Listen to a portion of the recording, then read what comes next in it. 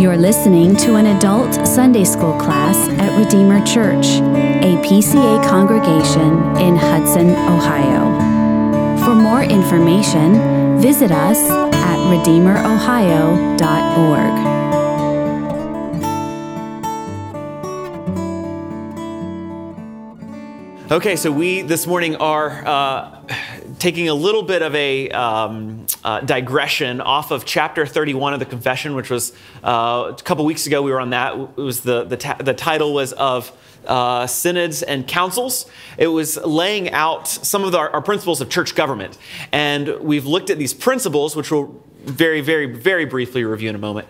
And we're going to say, okay, how do we apply these principles in our particular context in the Presbyterian Church in America? And so that's our goal in this hour, is to say these theological principles. What does it look like on the floor, on the ground level? What how should members think of the PCA and understand the PCA? What are your rights in the PCA? And so we will talk about these things this morning. Last Sunday school ended with a question from Jim Lunsford that I said we'll put off for next time. I don't see him here this morning, so I'm going to put it off again for next time. And we will maybe answer it then.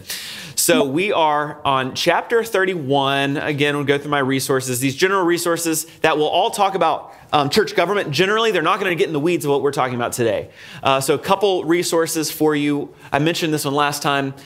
This is just such a good book. I cannot highly recommend it enough. It is so practical for every church member to think, what is the church? What's the purpose of the church? Why are we here? Then it goes through some of the things we're talking about today. Government, structure, why all these things are important. And it's very, very good. Guy Waters, How Jesus Runs the Church. I'll pass that around again. And then the other resource is the beautiful book called The Book of Church Order. That goes through, and some would say in excruciating detail, I would say in lovely detail, how all these things work. We're not making it up as we go. As a session of Redeemer Church, we have a book that helps us as far as process, procedure, what we should do. It doesn't tell us the decisions to make or anything like that, but it gives us a process. And we'll go through some of that today. This is very good. You can get it for free online. So if you can't fall asleep at night, this would be a great resource. People say it puts them to sleep. Other people say it's a great devotional resource. I don't know.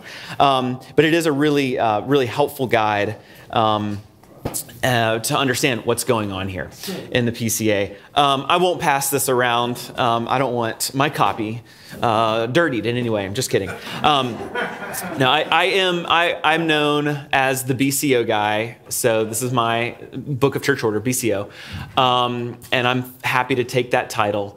Our presbytery needs a little bit of help with it, as I may talk about later. And so I'm the guy that often tries to help. Maybe everybody hates me for it, but I try to help our presbytery with these things.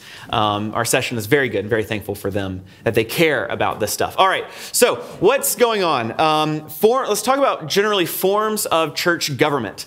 How are different churches run and set up? And if you've been in different church contexts, you come to Redeemer and say, oh, this is probably different from what you're used to. So the first form is congregational.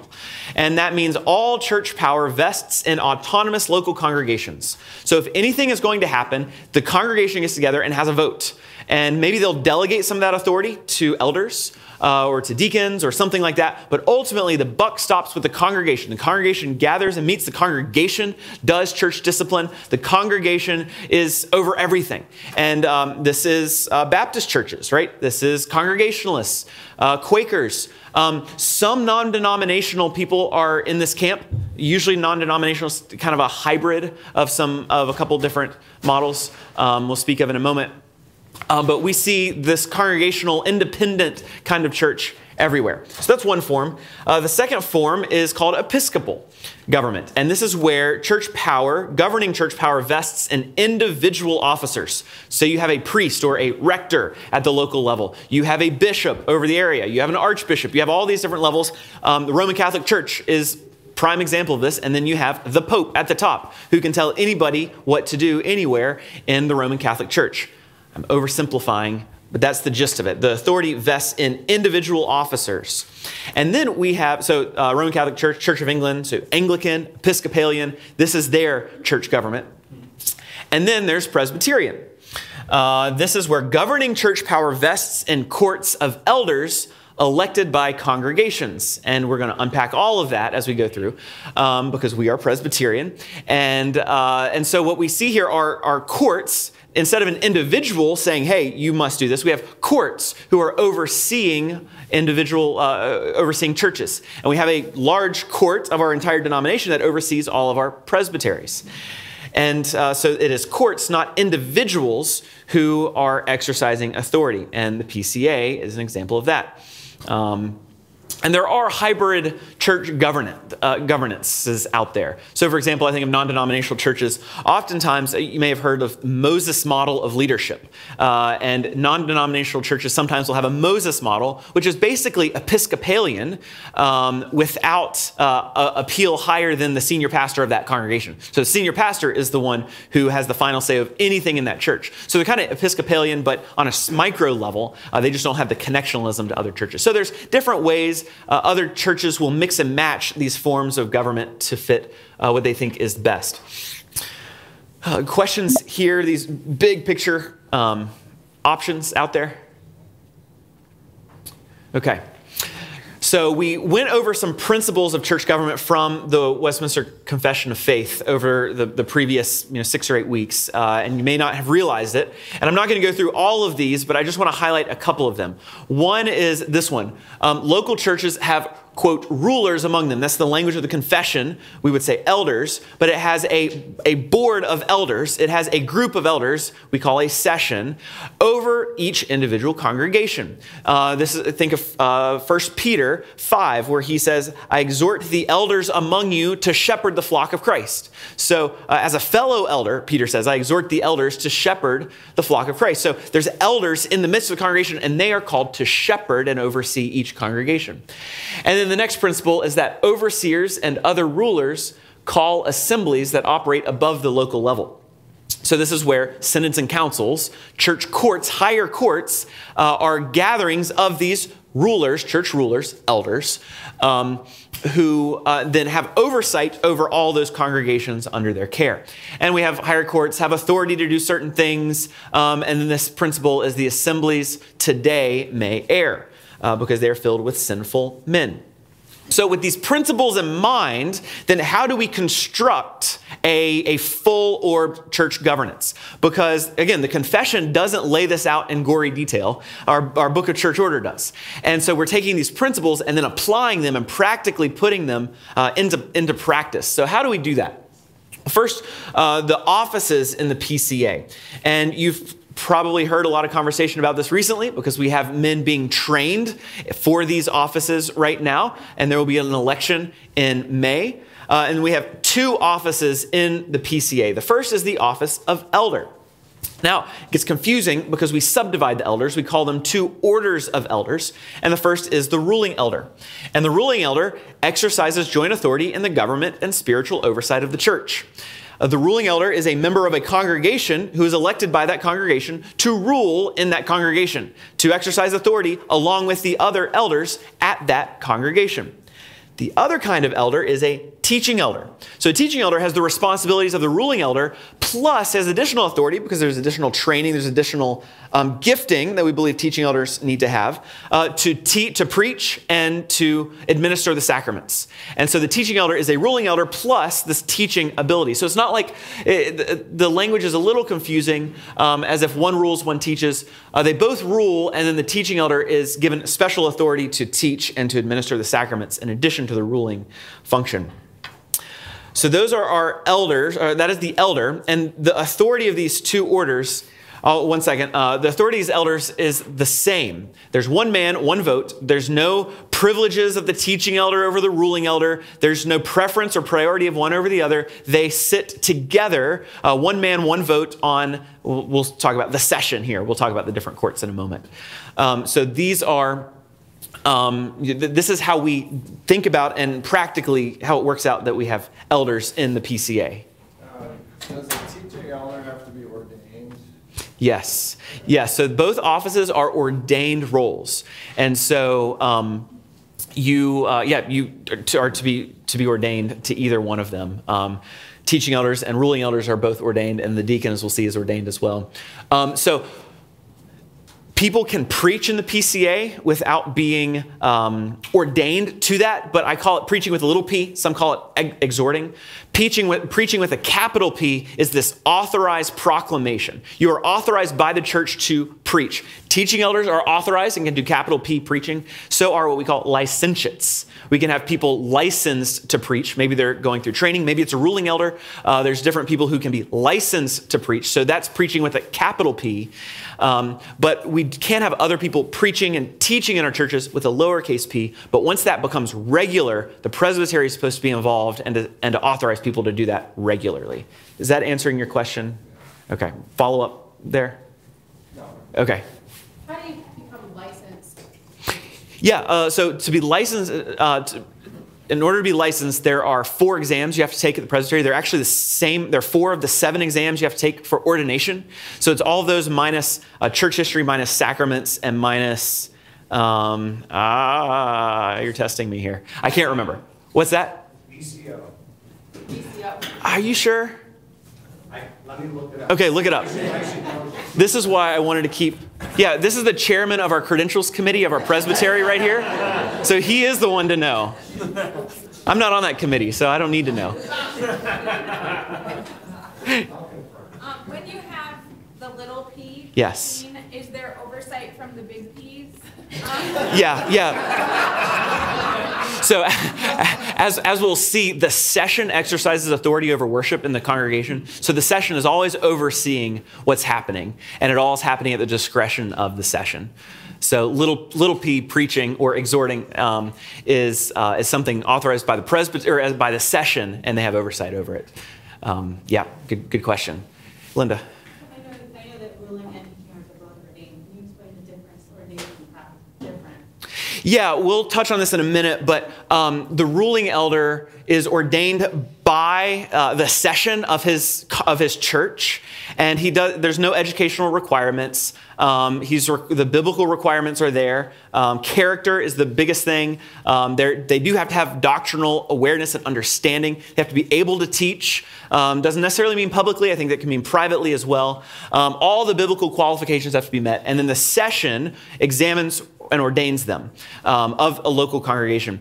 Teaching elders are examined and ordained by the presbytery. Is this what you're getting at, Linda? Yeah. Examined and ordained by the presbytery. Now, why is this? Is this because we think the Bible says you have to do it that way? No. Some Reformed denominations, URCNA, I believe, ministers, teaching elders, are members of the congregation as well. But in the PCA, they're members of the presbytery, and they are examined and ordained by the presbytery. We do this for pragmatic reasons. I shouldn't say pragmatic, it has a negative connotation. For practical reasons, because we do think maybe pooling the theological resources of the presbytery better equips them to examine and ordain and oversee the work of teaching elders better than a local session can do that. And it has more outside input, which we like.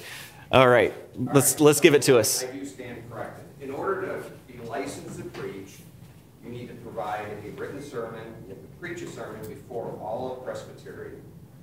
You're examined on your Christian experience, explanation of your inward call, theology exam, Bible content exam, and then church polity, which is PCO. In order to be ordained, in addition to those, then you have to have an internship of at least 1 year. You're examined on church history, sacraments, and views, the views exam. And then they'll write 2 papers, one on theology, and then one is in exit. That's right. And languages would be a part of that. If you haven't had language in seminary, if you have a seminary degree with languages, then you can waive the presbytery language exams. And you are required, you don't have to have the educational requirements met for licensure, but for ordination, you have to have a seminary, usually Master's of Divinity degree for that. So thank you, Mr. Chairman. Sam? I don't know if you're going to touch on it, apologies if you are, but I've had some conversations recently about the distinction between the 3 office and the 2 office. Yeah. Could you explain that a little and help me? Yeah. I'm unable to effectively call out the distinction. Right, so some Presbyterian Reformed denominations are 3 office denominations, right? So what they do, we believe there's 1 office of elder and 1 office of deacon. 3 office churches believe that there are actually 3 offices, and they see the ruling elder, they usually call them elder. The teaching elder, they call the minister, and the deacon is the deacon. So there are 3 offices. They actually split up what we call the elder, and they believe that biblically there's 2 offices there. They see the minister and the elder as different, distinct biblical offices, and our URCNA friend is nodding his head, is a 3-office friend. The OPC is 3-office view. The RPCNA, are they? They're 2-office view? Okay. So you see different Presbyterian Reformed denominations doing slightly different things with the biblical text. Practically, it's going to work out very similarly because, well, I don't want to go into all that. But practically, it's the same. People have different exegetical arguments for the Bible saying this or that. I can't get away from saying, look, Peter's talking to elders generally. He's not exempting the preachers, the teachers. He's talking to all elders when he says, I exhort the elders to shepherd the flock. When we see the qualifications there for elders, we don't see qualifications for ministers anywhere else separately. So to me, it seems that they're all grouped together in 1 office. But, good minds do differ on this, and different denominations come down slightly differently. I don't know if that's, I don't want to go into a full apologetic here, but I can give you the 400-page book on that if you want. Jason, so I need to clarification on something. So you said that the big P's are part of the presbytery in terms of membership. Yes. And they are ordained by the presbytery. They are, in a way, monitored in terms of the preaching of content. Mm-hmm. The small P's Right. are, in a way, they could be ordained by the presbytery, but Mm-hmm. they are monitored by the session, overseen by the session. Yeah. How does the presbytery does the surveillance and monitoring continues Yeah. of the big P's? Great question. We will come to that later. We'll come back to that. That's a great question. So how is actual oversight exercised? And we'll come back to that when we get to the courts in a few moments. Anything else, Elder? We have the other office of deacon, which is important, very important in the life of the church. Office of service to both the spiritual and physical needs of the people. There's not the debate in our world about, is it split up into 2 different things or whatnot. It's a lot more simple and streamlined. So we have the deacon, very important office. It's not an office of rule, although I do believe there's authority in the office. It's not an office of ruling in the same way the office of elder is. All right, offices. Let's look at the courts of the church. And so the courts, people are often confused by this term. Why do you use the term courts? It's a formal, technical term. And here's the Oxford English Dictionary. An assembly of judges or other persons legally appointed and acting as a tribunal to hear and determine any cause, civil, ecclesiastical, military, or naval. Of course, naval causes have to be in there. So it's a group appointed to act in ecclesiastical matters. And that's what we're calling the courts of the church. And we have 3 levels in the PCA. The local level court is called the session.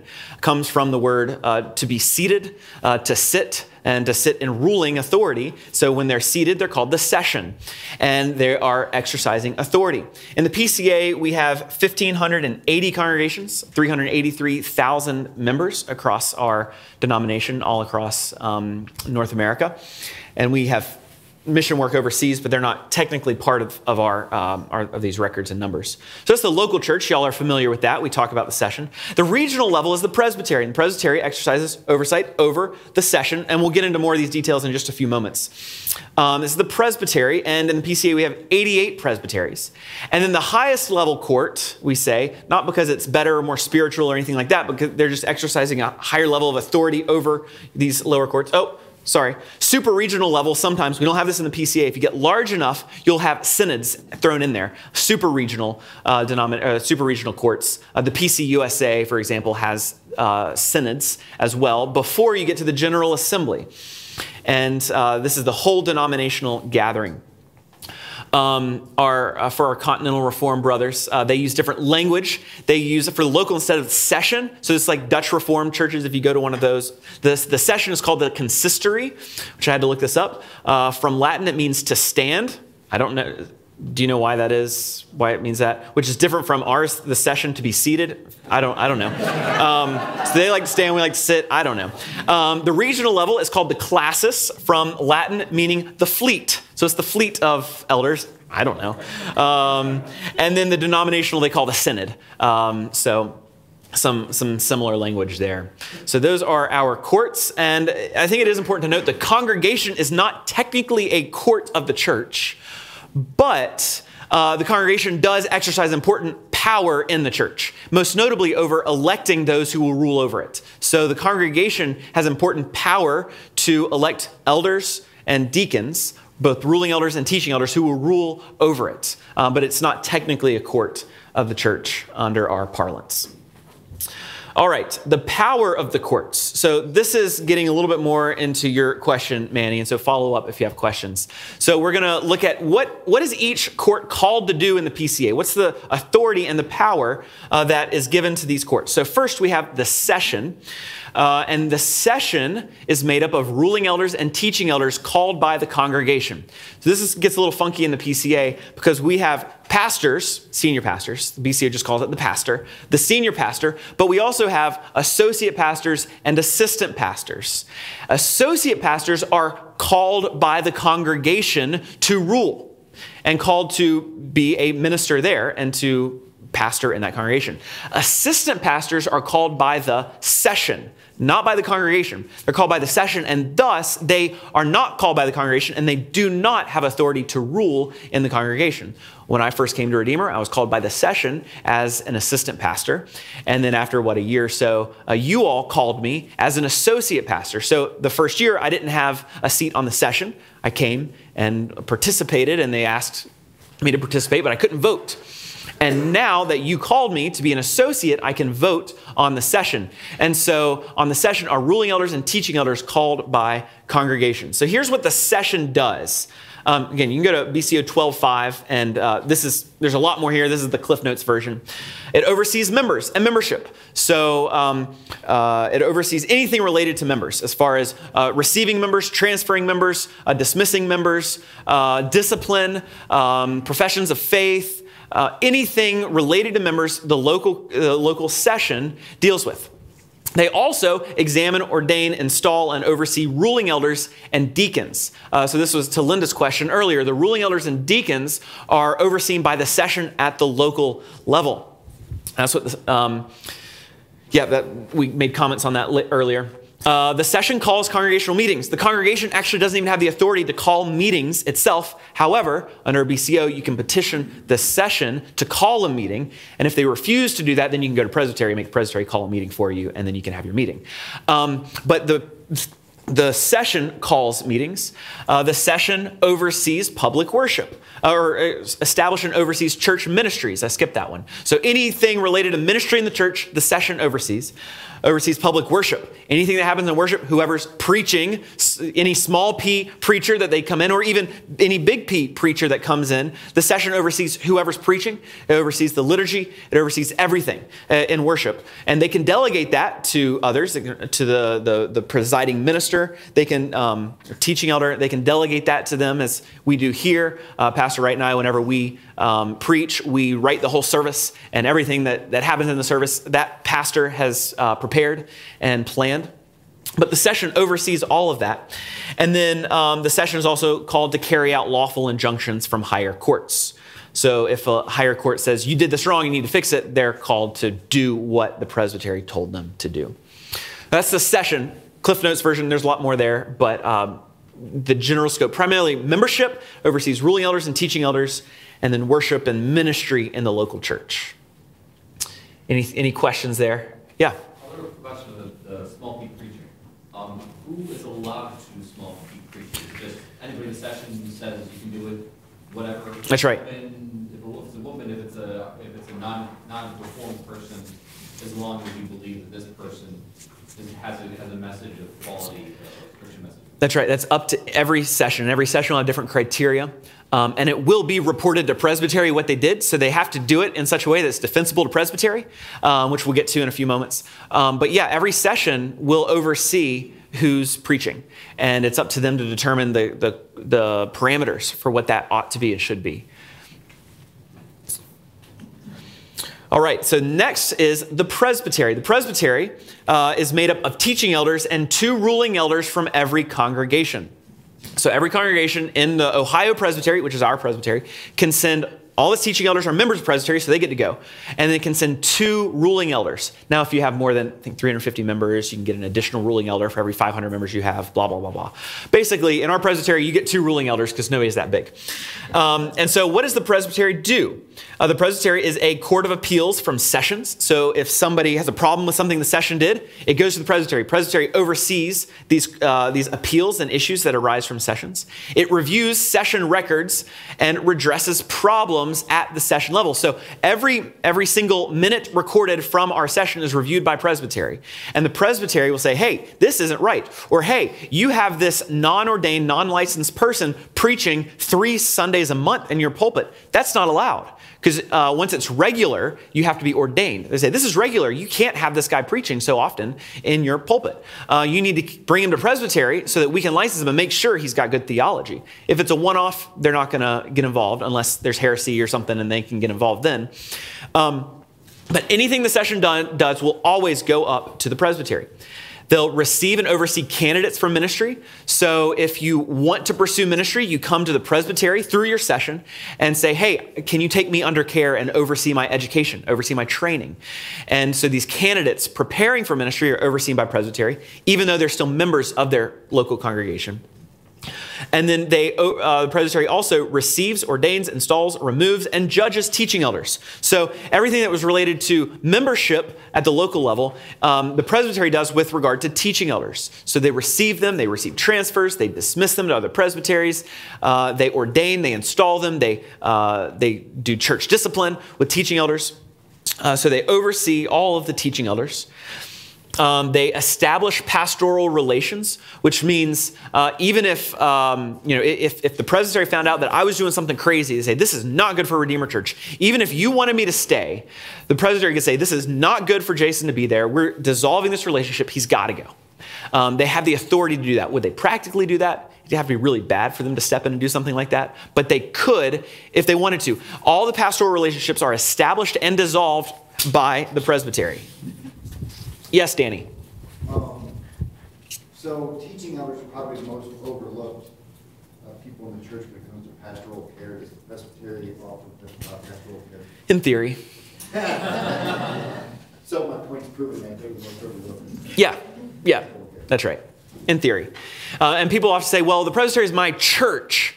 I don't like to say it that way. It's not your church. It's the court in which your membership resides. You're not going to have the same fellowship there. Yeah, you'll have some friends there as a teaching elder, ruling elder. You'll have friends.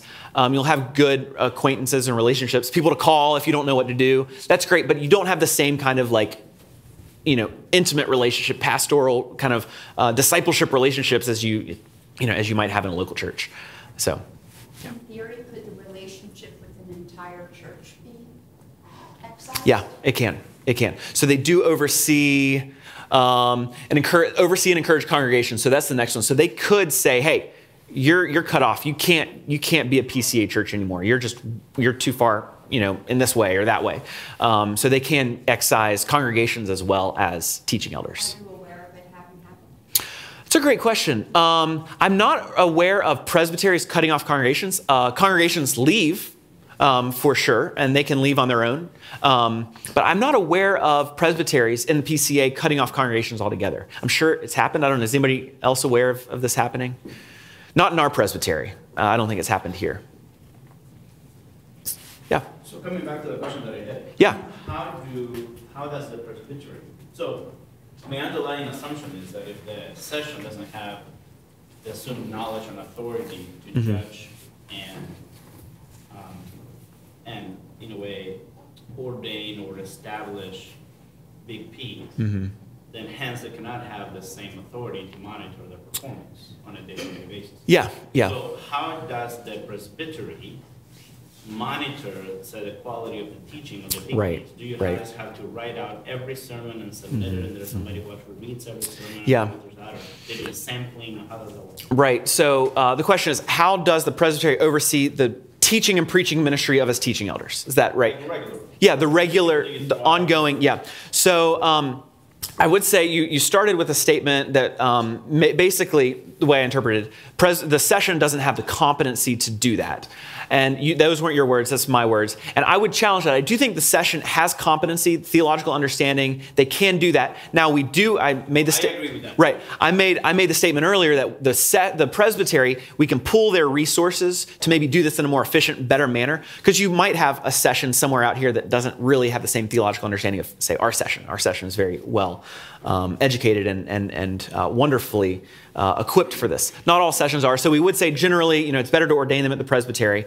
So that's why we do that. But I do think the session is called upon to do that, first and foremost. The session is called upon to make sure the preaching and teaching is faithful. And it's their job to encourage, to push back, to make sure that's happening. If there's a real problem, though, the session or the presbytery is not actively listening to my sermons. The presbytery is not actively making me submit theological papers. What's going on? What are you thinking about? They're not doing that. They're relying on people to come to them if there's problems. Whether it's you say, hey, Jason's teaching heresy. You need to go to the presbytery and tell them that so they can look into it. Or the session can go to presbytery and say, this guy won't stop. We've told him we don't like how he talks about this issue.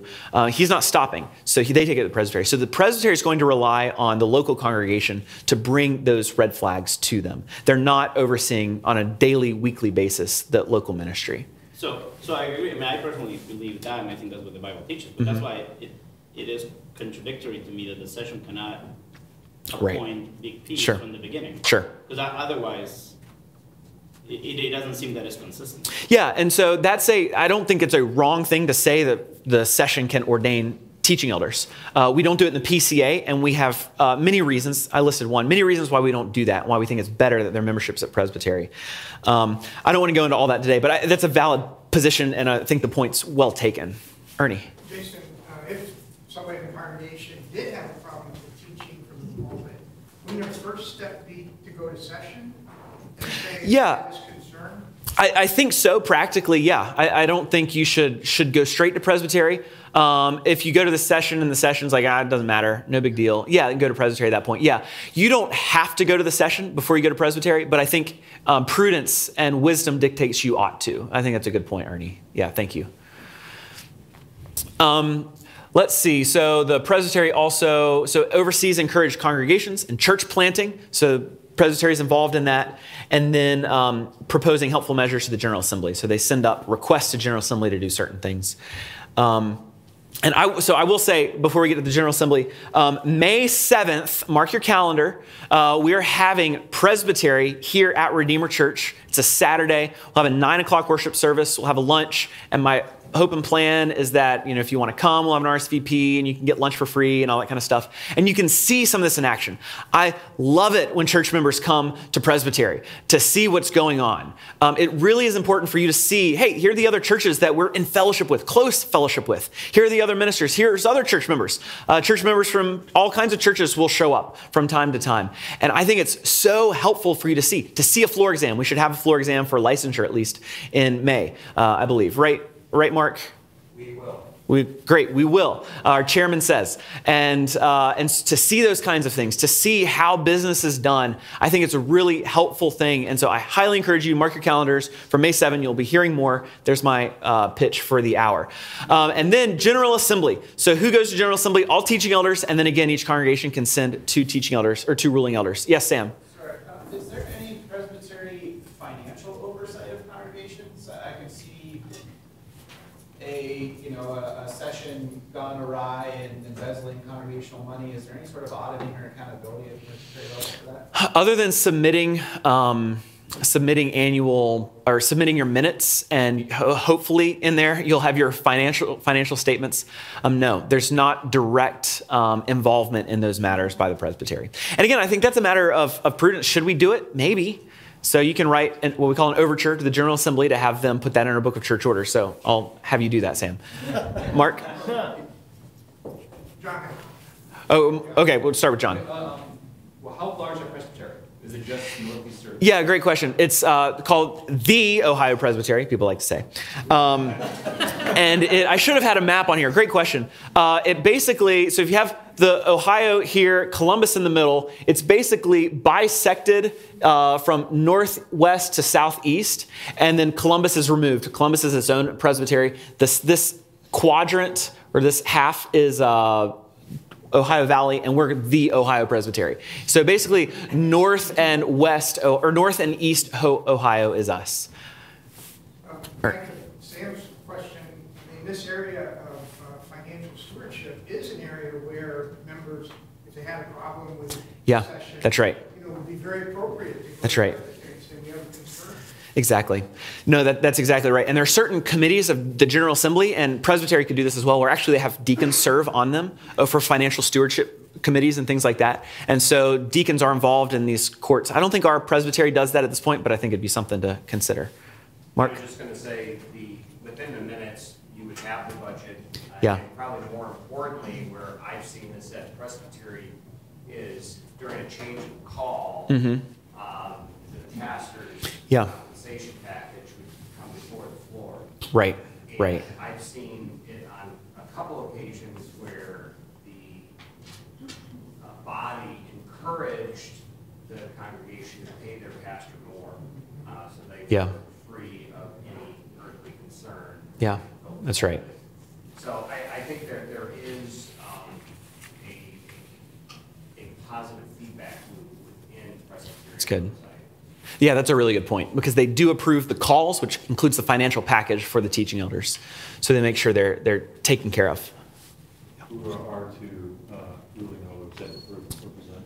Yeah, great question. So every meeting it's going to change. Who's going to the May Presbytery meeting from our session? Ernie and Mark.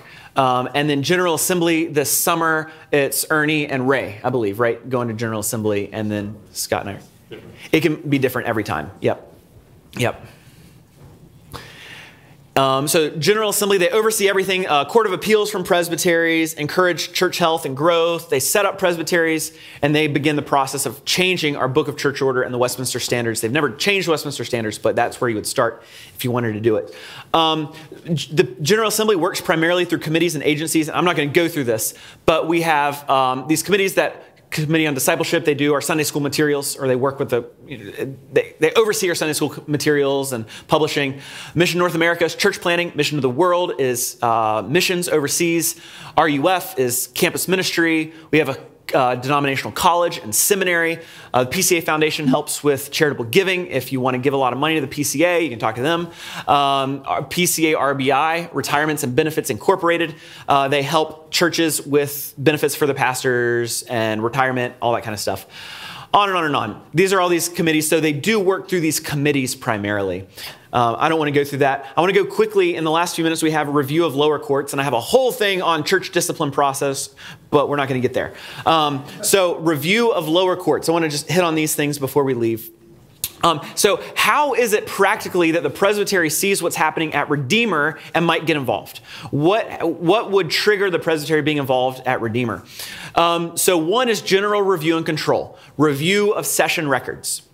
And this is where, again, they read our records, and if something is awry, they're going to call it out. And they'd make us first respond in writing. And if that doesn't work out well, then we'll have to appear and argue our case before the presbytery why we're right. And ultimately, they could cite us. And ultimately, they could cut us off from the PCA if what we're doing is unconstitutional and we refuse to change. So general review and control. Everything we do as a session, we have to do with the mindset that this is going to be reviewed by presbytery. And that's good. That's good for everybody, because we can't go rogue. We can't just say, BCA doesn't really matter. Let's just do it this way. This is faster. This is easier. No, everything we do, we have to make sure it's done the right way, because we know it's going to be reviewed by the presbytery. Very important. Very, very important. A second way higher courts get involved with lower courts, this is called a reference.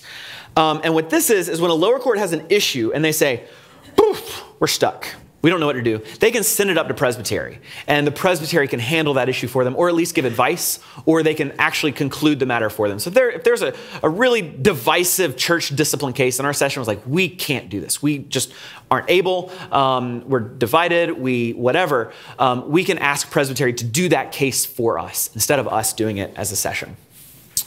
Complaint. This is where anyone subject to the jurisdiction of the lower court, they can make a written representation to the higher court that the lower court has erred. So what that means is if Brandon thinks that our session has done something egregiously wrong or just wrong, something unbiblical, something against our Constitution, what he can do, he can write it out. I believe you are wrong for X, Y, and Z. First, he has to give it to our session, give us the opportunity to change course if he's correct. But if we say, no, you're wrong, we're right, then he takes that to presbytery, and it's a full judicial hearing. Brandon appears to argue his case, the session has to appear to argue its case, and the presbytery gets involved in this dispute. It's a very formal process, but it's an important process because oftentimes, if these things aren't happening, the presbytery doesn't know that there's conflict, that there's a problem. So complaints are good. It is good to file complaints. And I spoke at, I gave the charge to the congregation at Trinity when they particularized last February, so a little over a year ago. And I called upon them to use their BCO and file complaints. Well, again, to Ernie's point, talk to people first, right? Don't just file complaints all the time. But get the presbytery involved. We want the presbytery involved. If we're wrong, we don't have a vested interest in being wrong. We want to be right. We want to do things the right way. And so follow the process of complaints. It's not a personal attack. It's not people mad at each other. This is our system of getting other people, if there's a dispute, getting other people involved. So file complaints. This is important. And then appeals. So after a judicial process has gone through, we've convicted somebody, you've sinned, you can't take the Lord's Supper until you repent. They can appeal that. And they say, no, I didn't sin. You were wrong. I didn't do that. You went through the process wrong. The facts don't show that I did these things. You can appeal that to presbytery, and presbytery can say, yes, session, you were wrong. You shouldn't have done that. This person that judgment is vacated. So there's the appeal. And then there's assistance. If you have concerns, there's our pastoral care committee of our presbytery that has more informal advice. They can be mediators. They can help work out relational issues. And they're there for us in that regard. So this is how we get things up to the higher court, how the higher court, the presbytery, reviews what's going on at Redeemer. And again, I have this wonderful slideshow for church discipline process. We won't get to talk about it today, unfortunately. If you want to talk about it, I'll tell you. If it ever gets there, though, feels like a tedious process, but it's important because it's protecting the rights of the accused, the person being accused of sin, and it also protects the session as well. But they want to make sure we're not running over people, railroading, steamrolling, whatever the word is, people being destroyed by church discipline. And so there's an appeal process to have that reviewed and reversed if warranted. So there's a lot there, and we are over. So any burning question or anything I need to say? Yes. It's short. Can anyone appeal or complain? Like, say, a child who's a community member, a woman, anybody? Yep. So anybody can complain. Any member of the church can complain against the session. It gets a little more complicated if you have like an assistant pastor. Does he have standing? Because he's, anyway, blah, blah, blah. Yes, any member of the church can complain. Appeal, you can only appeal if you are the one who church discipline has been enacted upon. If you have received a judgment or censure from the congregation or from the session, then you can appeal only.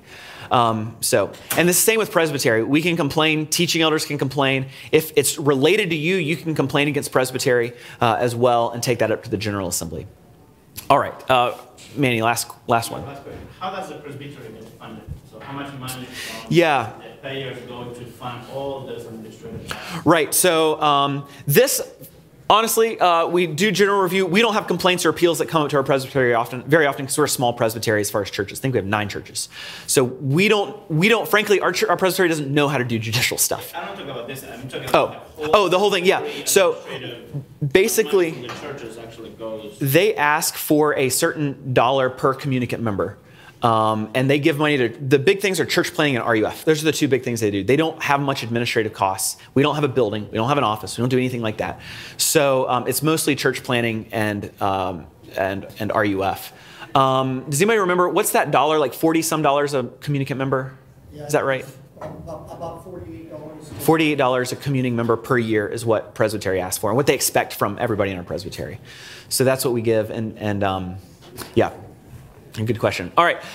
Fun stuff. I would love to talk more, but we got to stop. So let's pray. Lord, we thank you for the order that you have given to the church. And we pray that we would be wise in how we conduct the affairs of the church. We desire nothing more than the glory of Christ to be displayed, and that every member would be built up and grow in Christ. So help us with these things, and may the government of the church increase or grow us towards these ends and assist us to glorify and honor you. In Christ's name we pray, amen.